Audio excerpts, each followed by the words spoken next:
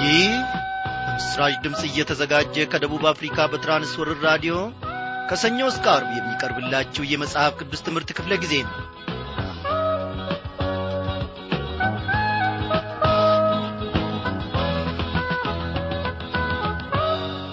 ክቡራን አድማጮቼ እንደምን አመሻችሁ። በያላችሁበት ስፍራ ሆናችሁ ያለ መሰልቸት ያለ መታከት እነሆ ተጠምታችሁና ተርባችሁ ከእግዚአብሔር ቃል ማዕድ ለመመገብ የቀረባችሁትን ታላላቆችና ታናናሾች በእውነት እግዚአብሔር ዛሬም ደግሞ ከሰፊው ማዕዱ ይመግባችኋልና ደስ ይበላችሁ። ባሪያዎቹን ልጆቹን እግዚአብሔር አምላክ ከጸባዖት በዚህን ሰዓት ይመለከታል። በዚህን ጊዜ ስለ ነገው ትዳሩ ስለ ነገው ኑሮ ከማሰብ ይልቅና ከመጨነቅ ይልቅ ከመባዘንም ይልቅ ሰማይና ምድር ቢያልፉ እንኳ ይህ የማያልፈው የእግዚአብሔር ቃል ይበልጥብኛል በማለት በዚህን ሰዓት የቀረበችውን ነፍስ እግዚአብሔር በእውነት ይባርካታል። በቃ እኔ በዚህ ላይ አክዬ ባልናገር መልካም ነው። በእውነት እግዚአብሔር አምላካችን አመጣጣችንን ይመለከታል፣ የልባችንን ጥማትና መራብንም ይመለከታል። እግዚአብሔር በዛሬው ምሽት ደግሞ እነሆ ከወትሮ በበለጠ ሁኔታ ዛሬ እንድንፈወስበት ዛሬ እንድንጠገንበት የሚፈልገው ነገር አለና ወደ ቃሉ ማዕድ እንቀርባለን። ቸርነቱ ብዙ ነው። አዎ እግዚአብሔር ቸርነቱ ብዙ ነው። ለኔ የሚያስፈልገኝ ወገኖቼ በእግዚአብሔር ውስጥ ተሸሽጎ መኖር ነው። የዘላለም አምላክ መኖሪያዬ ነው። የዘላለም አምላክ መኖሪያችሁ ነው አይደለም እንዴ? በእውነት እንደ እግዚአብሔር ሰው የምናስብ ከሆነ ዛሬ የገነባ ነው፣ ዛሬ ያስጌጥ ነው፣ ዛሬ የቀባባ ነው ግድግዳችን እንዲሁም ደግሞ ያምርልን ዘንድ ብለን በቤታችን ውስጥ ያስገባ ነው ሶፋና ልዩ ወንበር ሁሉ መኖሪያችን አይሆንም። መኖሪያችን የዘላለም አምላክ ነው። ይህ ድንኳኑን ቤታችንን ጥለን እንሄዳለን። እግዚአብሔር የዘላለም መኖሪያችን ነው። የዘላለም አምላክ ሆኗል መኖሪያዬ፣ አይገደኝም በምድር ቢፈርስ ማደሪያዬ። የዘላለም ክንዶች ናቸው ከኔ በታች፣ አይዘቀዝቀኝም ራሱ እንኳን ባይመ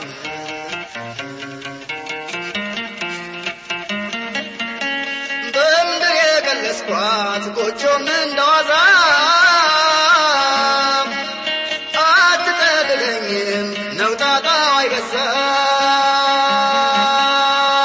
የዓይኔ አምሮት የነፍሴም ትምክህት የሆነው ያማረውን ፍኜም ነገ የሚፈርስ ነው።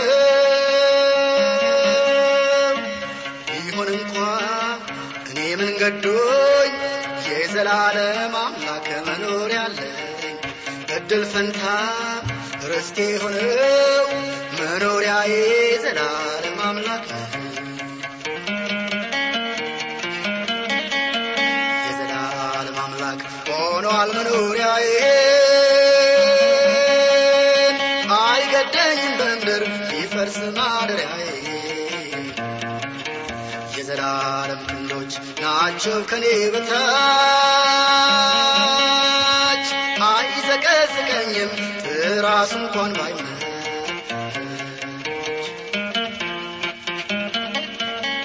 ጊዜያዊ ማደሪያ ሊሆን የተሰጣት ሥጋዬ ስለ ነፍሴ ከቶ መች ተመቻት። ዛሬ እንብላ እንጠጣ ነገ ሟች ነን ይላል። ሕያዊት ሕይወቴን ብዙ ያጎሳቁላል። ይህን አይቶ አዘነልኝ፣ ሕይወቴን በኢየሱስ ውስጥ ሸሸገልኝ። እግዚአብሔር ቤትን ሰጠኝ፣ በሰማያዊ ስፍራ አስቀመጠኝ። የገዛኸኝ ሙሴ በዚህ ዝማሬ ስላገለገለን እግዚአብሔር ኑሮውን አብዝቶ ይባርክ እያልን ወደ ዕለቱ ጸሎታችን እናልፋለን። የዘላለም መኖሪያችን መመኪያችንና አለኝታችን የእግዚአብሔር ልጅ ጌታ ኢየሱስ ክርስቶስ ስለዚህ ጊዜ እጅግ አድርገን እናመሰግንሃለን። ባለፉት ዘመናት፣ ባለፉት ዓመታት፣ ባለፉት ወራት፣ ባለፉትም ሳምንታት የጠበቅከንና ከጠላት መንጋጋ የታደግከን አንተ ነህ። እግዚአብሔር ሆይ ስምህ ለዘላለም እየተመሰገነ ይሁን። በዚህ ሁሉ ውስጥ ደግሞ እንድንመካብህ እንድንኮራብህ ሀብታችንና ጌጣችን ትዳራችንና ኑሮአችን የሆንክልን ጌታ ክብር ለስምህ ይሁን። አቤቱ አምላኬ ሆይ ዛሬም ደግሞ ካንተ ጋር እየተራመድን ዛሬም ደግሞ ካንተ ጋር እየኖርን ሳለ እነሆ በዓለም ውስጥ ያንጠለጠልነው ዝባዝንኬ በዓለም ውስጥም ደግሞ ይበጀናል ብለን የሸመትነው ነገር ካለ ጌታ ሆይ ከእጃችን ዛሬውኑ እንድታስጥልን እግዚአብሔር አምላካችን ሆይ ያንተ ብቻ መሆን እንድንችል ያንተ የሆነውን ነገር ብቻ ማንገት እንድንችል ያንተ የሆነውን ነገር ብቻ እግዚአብሔር ሆይ ማንጠልጠል እንድንችል ያንተ የሆነውን ነገር ብቻ እግዚአብሔር ሆይ በልተንና ጠጥተን መርካት እንድንችል በመንፈሳዊ ሕይወታችን እነሆ ጎልብተን ጠንክረን ወተት ከመጋት አጥንት ወደ መቆርጠም ደረጃም እንድንደርስ ዛሬውኑ ሕይወታችንን እንድትሠራ ዛሬውኑ ሕይወታችንን እንድታበጃጃት ራሳችንን በፊትህ እንጥላለን። አቤቱ አምላኬ ሆይ የኔንም የወገኖቼንም ኑሮ ተመልከት። አቤቱ አምላኬ ሆይ የኔንም የወገኖቼንም ትዳር ተመልከት። አቤቱ አምላኬ ሆይ የኔንም የወገኖቼንም ልጆች ተመልከት። እግዚአብሔር ሆይ በዓለም ውስጥ ስንመላለስ ሳለ እነሆ በአንድና በሁለት ነገር ስምህን እንዳናስነቅፍ ስምህን እንዳናሰድብ ዛሬውኑ ኑሮአችንን እንስራ። ዛሬውኑ ትዳራችንን እንስራ። ከማይመች ነገር ጋር ተጣብቀን እግዚአብሔር አባቴና አምላኬ ሆይ እነሆ በዓለም ውስጥ እያልን ከዓለም ባልተሻለ ሁኔታ በመውጣትና በመግባት ፊታችንና ልባችን ጠቅሮ እግዚአብሔር ሆይ ትዳራችን መጨረሻው ደግሞ የጠፋ የቀዘቀዘ ምን ነው የሚለውን ቃል በፊት እንዳናነሳ አቤቱ እጆቻችንንና ከናፍርቶቻችንን ወደ አንተ አንስተን እግዚአብሔር ሆይ ተመስገን የምንልበትን ጸጋ ተመስገን የምንልበትን ሕይወት እንድትሰጠን እንለምንሃለን። ጓዳችን በአንተ የተባረከ ይሁን። እነሆ እግዚአብሔር ሆይ ውጫችን በአንተ የተባረከ ይሁን። የሰጠህን ቡቃያዎች ልጆቻችን እንቦቃቅላዎች ሁሉ በአንተ የተባረኩ ይሁኑ። እግዚአብሔር አባቴና አምላኬ ሆይ ዛሬም ደግሞ ለቃልህ ታማኝ ነህና እነሆ ከአንተ ጋር ቃል ይዘን ነበረ። ዛሬም ደግሞ እነሆ በማዕድ ፊት ልንገናኝ እኔንም ወገኖቼንም ደግሞ በያሉበት ስፍራ ጠብቀ አንድ ላይ በዚህን ሰዓት እንድንሆን ደግሞ ፈቃድ ስለሆነ እጅግ አድርገን እናመሰግንሃለን። ጌታ መንፈስ ቅዱስ ይናገረን። አስተማሪው መንፈስ ቅዱስ ከጸባዖት ያስተምረን። ዛሬ መታረምን ሽተን በፊትህ ተገኝተናል። ዛሬ መቆንጠጥን ሽተን በፊትህ ተገኝተናል። እግዚአብሔር ሆይ ዛሬውኑ አርመን፣ ዛሬውኑ አስተካክለን። ኦ ጌታ ኢየሱስ ክርስቶስ በአንተ በእጆች ሳንሰራ በአንተ ሳንስተካከል ይህች ሌሊት አትንጋ። ኦ እግዚአብሔር ሆይ የልባችንን ጥማትና ናፍቆት ተመልከት። ጌታ ሆይ ጸሎታችን ደግሞ መቅደስህን ጥሳ ስለገባች በፊትህም ስለተሰማች እጅግ አድርገን እናመሰግንሃለን። ለቃልህ ታማኝ ሆንክ እግዚአብሔር ቃልህን ደግሞ በውስጣችን እንድታፈስና ሕይወታችንንም ደግሞ ለመስራት በዚህን ሰዓት ታማኝነት ታላቅ ስለሆነ እጅግ አድርገን እናመሰግንሃለን። በጌታችን በመድኃኒታችን በኢየሱስ ክርስቶስ ባከበርከው በአንድ ልጅ ስም አሜን።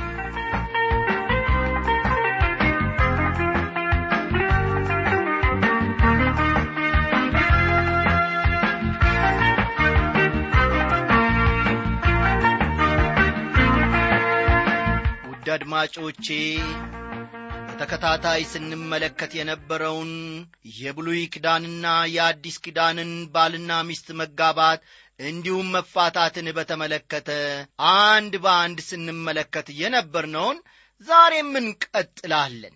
እግዚአብሔር አምላካችን በእውነት ይህንን ያደረገበት ምክንያት አለው።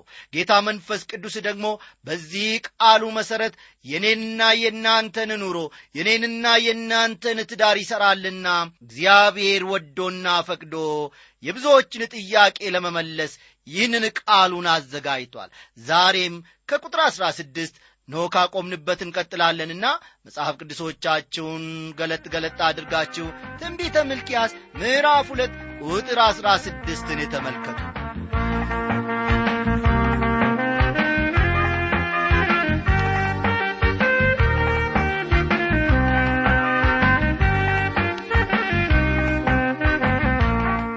ውድ አድማጮቼ በሚልክያስ ዘመን የነበረው የትዳር ችግር በዘመናችንም በጣም ተስፋፍቶ እንደሚታይ ሰዎች ትክክለኛውን መጽሐፍ ቅዱሳዊ አመለካከት መረዳት ስላልቻሉ መፋታትን በተመለከተ ብዙ ውዥንብር ውስጥ እየኖሩ መሆናቸውን እንዲሁም ደግሞ የተለያየ አተረጓጎም የተለያየ አመለካከትም ሲሰነዘር የተለያዩ ወንጌላውያን የተለያዩ ሰባኪያንና ፓስተሮች እንዲሁም መጋቢዎች ወይም ካህናት በራሳቸው መንገድ ሲያስተምሩ ሰምተናል ተመልክተናል።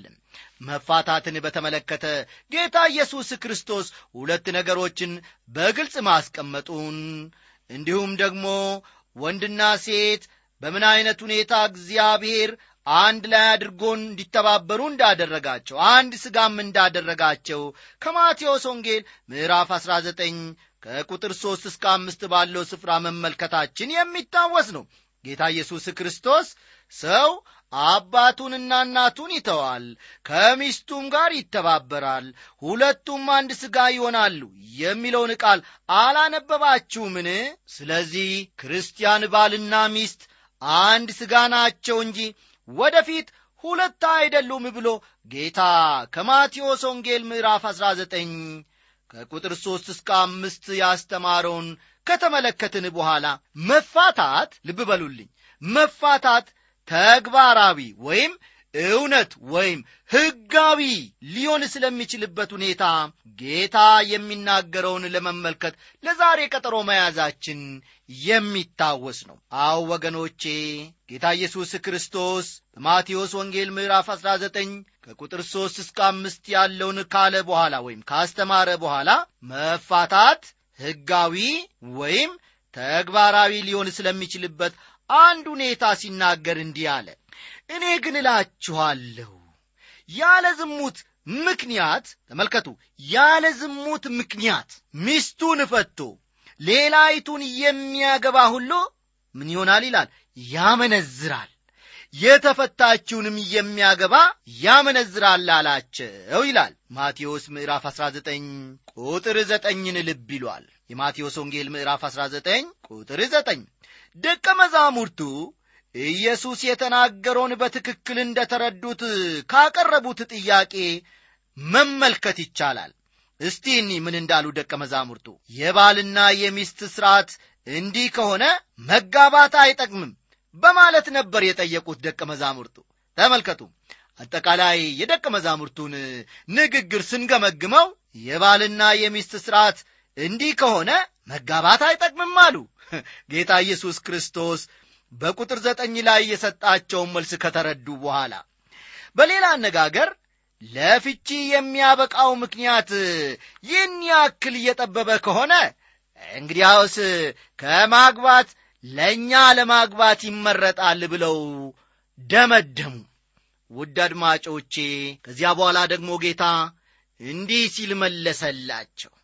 ይህ ነገር ለተሰጣቸው ነው እንጂ ለሁሉ አይደለም። በእናት ማፀን ጃንደረቦች ሆነው የተወለዱ አሉ፣ ሰውም የሰለባቸው ጃንደረቦች አሉ። ስለ መንግሥተ ሰማይ ራሳቸውን የሰለቡ ጃንደረቦች አሉ።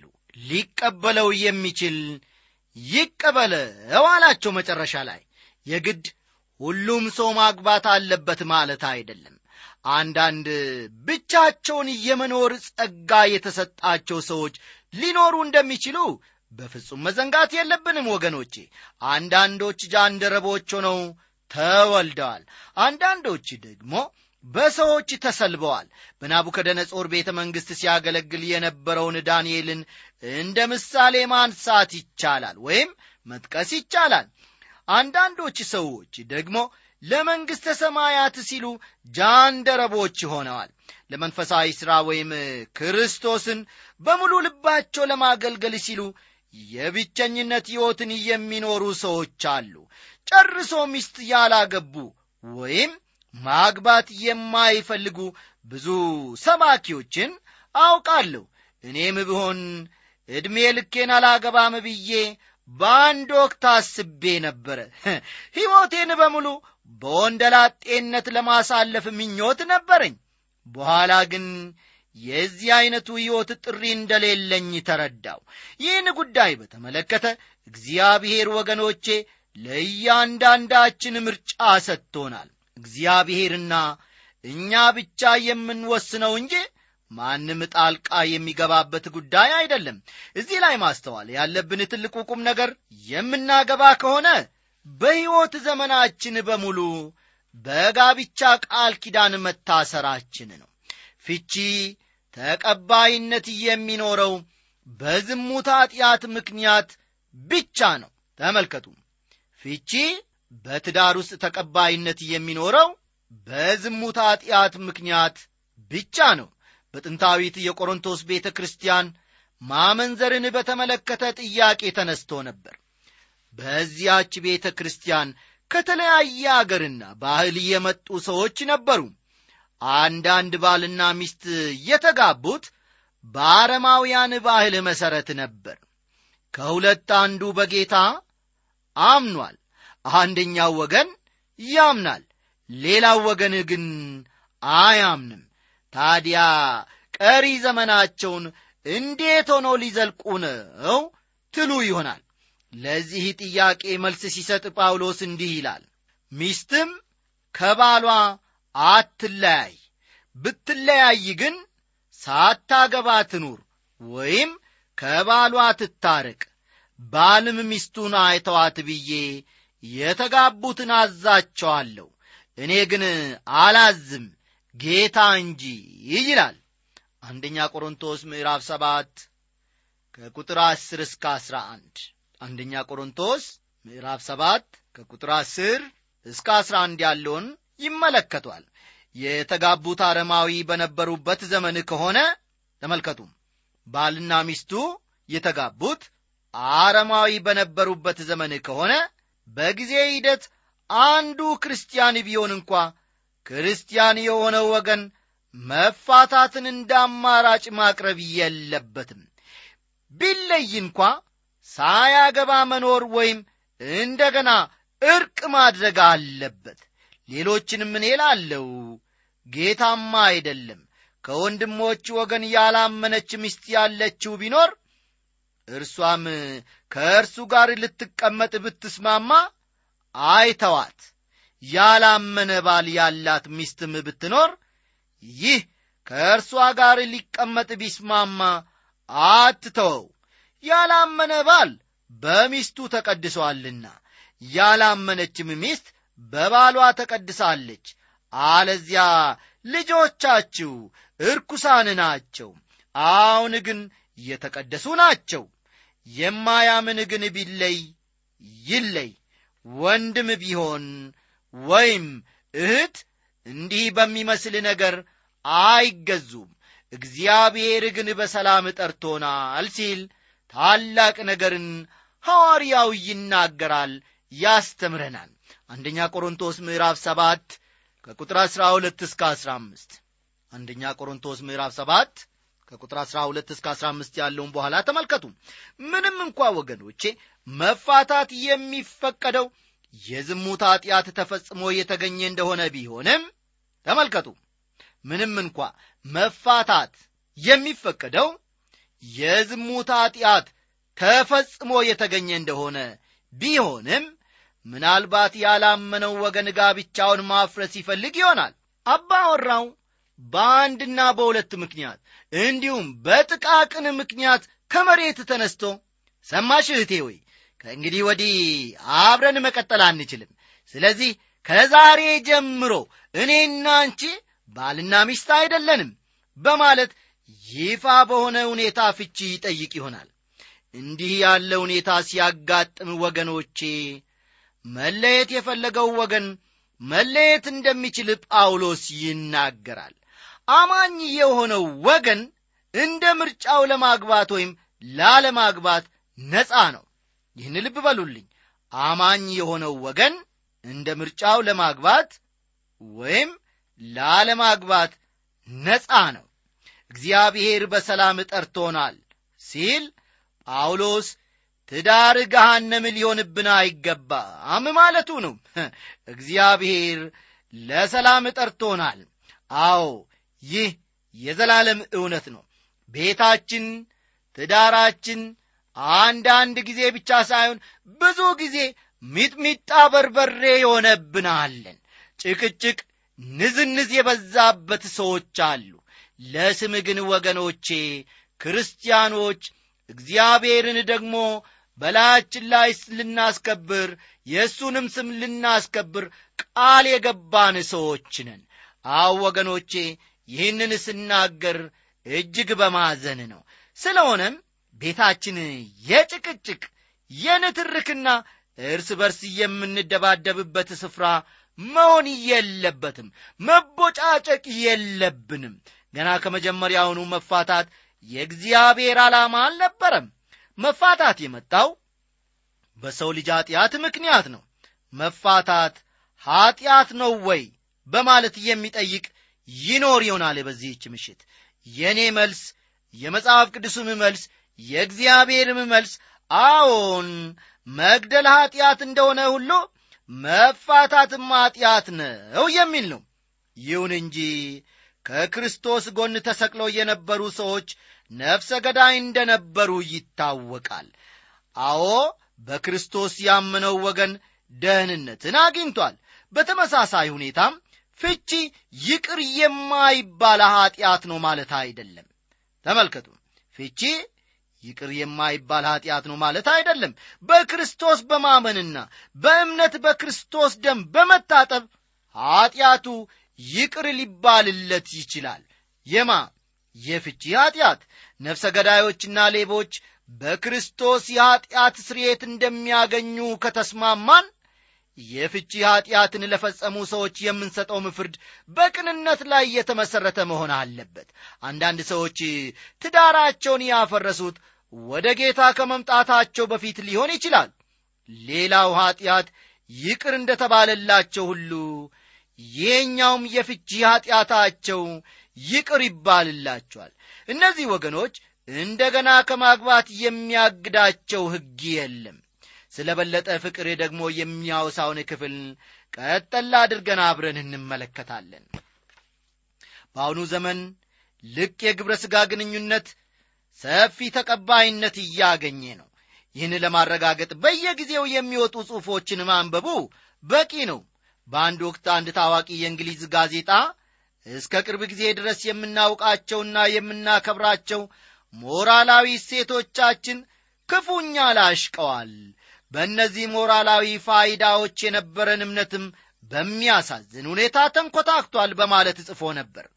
አንድ በአሜሪካ ሀገር የሚገኙ የማሳቹሴትስ ከተማ ከፍተኛ ፍርድ ቤት ዳኛ ደግሞ በኮሌጅና በሁለተኛ ደረጃ ተማሪዎች መካከል እየተስፋፋ የመጣው ቅጥ የለሽ የግብረ ሥጋ ግንኙነት በአስፈሪ ሁኔታ እያደገና አገሪቱን ስጋት ላይ የሚጥልበት ደረጃ ላይ ደርሷል በማለት ምስክርነታቸውን ሰጥተዋል።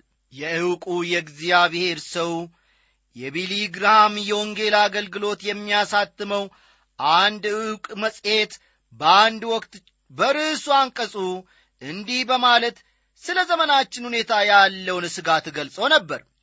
ወጣቶቻችን ወደ ገሃነም የሚያደርሰውን ሰፊ መንገድ ይዘው ጭልጥ ብለው እየነጎዱ ነው። በመካከላቸው ተስፋፍቶ ያለው ገደብ የለሽ ወሲባዊ ግንኙነት በእንስሶች ዓለም እንኳ ቢሆን ይህን ያክል እየተለመደ አይደለም። ያም ሆኖ ግን የችግሩን አስከፊነት በሚገባ እየተረዳን አይመስልም ሲል መጽሔቱ አትቷል። በጣም አስደንጋጭ አባባል ነው። በጣም የሚያሳዝነው ደግሞ ወገኖቼ አንዳንዶች ይህን ልቅ ወሲባዊ ግንኙነት የዲሞክራሲ መብት እንደሆነ መናገራቸው ነው። አንዳንዶቹም የአእምሮ መስፋት ወይም ደግሞ የዘመናዊነትና የስልጡንነት ምሳሌ አድርገው ሊያቀርቡት ይሞክራሉ። እንደ እውነቱ ከሆነ ግን እነዚህ ነገሮች የስልጣኔ ሳይሆን የውድቀት፣ የዝቅጠትና የሞራላዊ ሴቶች መላሸቅ ምልክቶች ናቸው። የጥፋትና የጉስቁልና አመለካከቶች ናቸው። ግብጽ፣ ባቢሎንና ግሪክ፣ ሮም በአንድ ወቅት ገናና መንግስታት ነበሩ።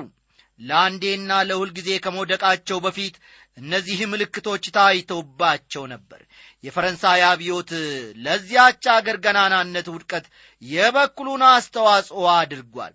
ይሁን እንጂ ዝሙት አዳሪነት እንደ ትልቅ ጀብዱ መቆጠር የጀመረውም በዚያው ዘመን መሆኑ ይታወቃል። መጽሐፍ ቅዱሳችን ግን ወሲብን በተመለከተ በግልጽና በማያሻማ ቋንቋ ነው የሚናገረው። እንዲህ ስለተባለ ግን አንዳንዶች እንደሚያስቡት መጽሐፍ ቅዱስ ወሲብን እንደ ርኩስና ጸያፍ ነገር አያቀርበውም። ከትዳር ጓደኛ ጋር ሲሆን ወሲብ ቅዱስ ነው። እግዚአብሔር ወሲብን የፈጠረው ለሰው ልጆች ደስታ ነው። ቀደም ብዬ እንደተናገርኩት የግብረ ሥጋ ግንኙነትን በተመለከተ መጽሐፍ ቅዱስ የሚያወላውል አቋም የለውም። በዚህ በትንቢተ ሚልክያ ስለተነሳው ርዕሰ ጉዳይ ይህን ያክል ሰፊ ገለጻ የምሰጠውም አለ ምክንያት አይደለም። ወዳጆቼ እንደሚታወቀው ሕዝቡ በምርኮ ከተጋዙበት በዓለሙ ሁሉ ከተበተኑበት ምክንያት አንዱ ይኸው የዝሙት ኃጢአት ነበር። ስለሆነም እግዚአብሔር ይህን ጉዳይ በቸልታ ሊያልፈው አልፈለገም። ልጆቹ የተዋጣ ትዳር እንዲኖራቸው የእግዚአብሔር ፈቃድ ነው። ብናደምጠውና ብንታዘዝለት ለእያንዳንዳችን ራሱን የቻለ ዕቅድ እንዳለው እንረዳለን። እውነቴን ነው የምላችሁ። ጌታ ኢየሱስ ክርስቶስ ለኤፌሶን ቤተ ክርስቲያን ሲናገር የምነቅፍብህ አንድ ነገር አለኝ፣ የቀደመውን ፍቅርህን ትተሃልና ብሏል። ራእይ ምዕራፍ 2 ቁጥር 4። የጥንት ቤተ ክርስቲያን ክርስቶስን በሚገባ ተወደው ነበር። እርሱን ከማፍቀራቸው የተነሳ ወደ 5 ሚሊዮን የሚቆጠሩ ክርስቲያኖች በሰማዕትነት ሕይወታቸውን ሰጥተዋል። በራእይ ምዕራፍ 2 ቁጥር 4 ላይ ያለውን የቀደመውን ፍቅር የሚለውን የበለጠውን ፍቅር በማለት መተርጎም ይቻላል። ስለሆነም ክርስቶስ ለኤፌሶን ቤተ ክርስቲያን ሲናገር የነበረው ስለበለጠውና ከፍተኛ ስለሆነው ፍቅር ነበር ማለት ነው። እግዚአብሔር አምላካችን ስለዚህ ድንቅ ቃሉ ለዘላለም ይክበር ይመስገን። አባወራዎች ሆይ ሚስቶቻችሁ ሲደክሙባችሁ የምትሸከሙበትን ትከሻ እግዚአብሔር ሆይ ስጠን በሉ። እማወራዎች ሆይ ባሎቻችሁ በአንድና በሁለት ምክንያት ሲደክሙባችሁ የምትሸከሙበትን ትከሻ እግዚአብሔር ሆይ ስጠን በሉ። ይህ ብቻ ቁልፍ ነው። ደህና አደሩ።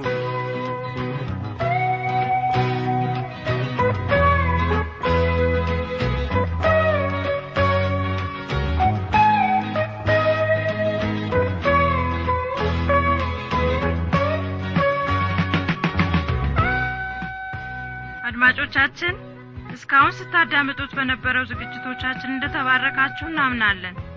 አስተያየት ወይም ጥያቄ ካላችሁ ለመጽሐፍ ቅዱስ በራዲዮ ዝግጅት ክፍል የመልእክት ሳጥን ቁጥር 1366 አዲስ አበባ ብላችሁ ብትጽፉልን ይደርሰናል። በሚቀጥለው ክፍለ ጊዜ በተመሳሳይ ዝግጅት እንደምንገናኝ ተስፋ እናደርጋለን። እስከዚያው ደህና ደሩ። ጌታ በነገር ሁሉ አብዝቶ ይባርካችሁ።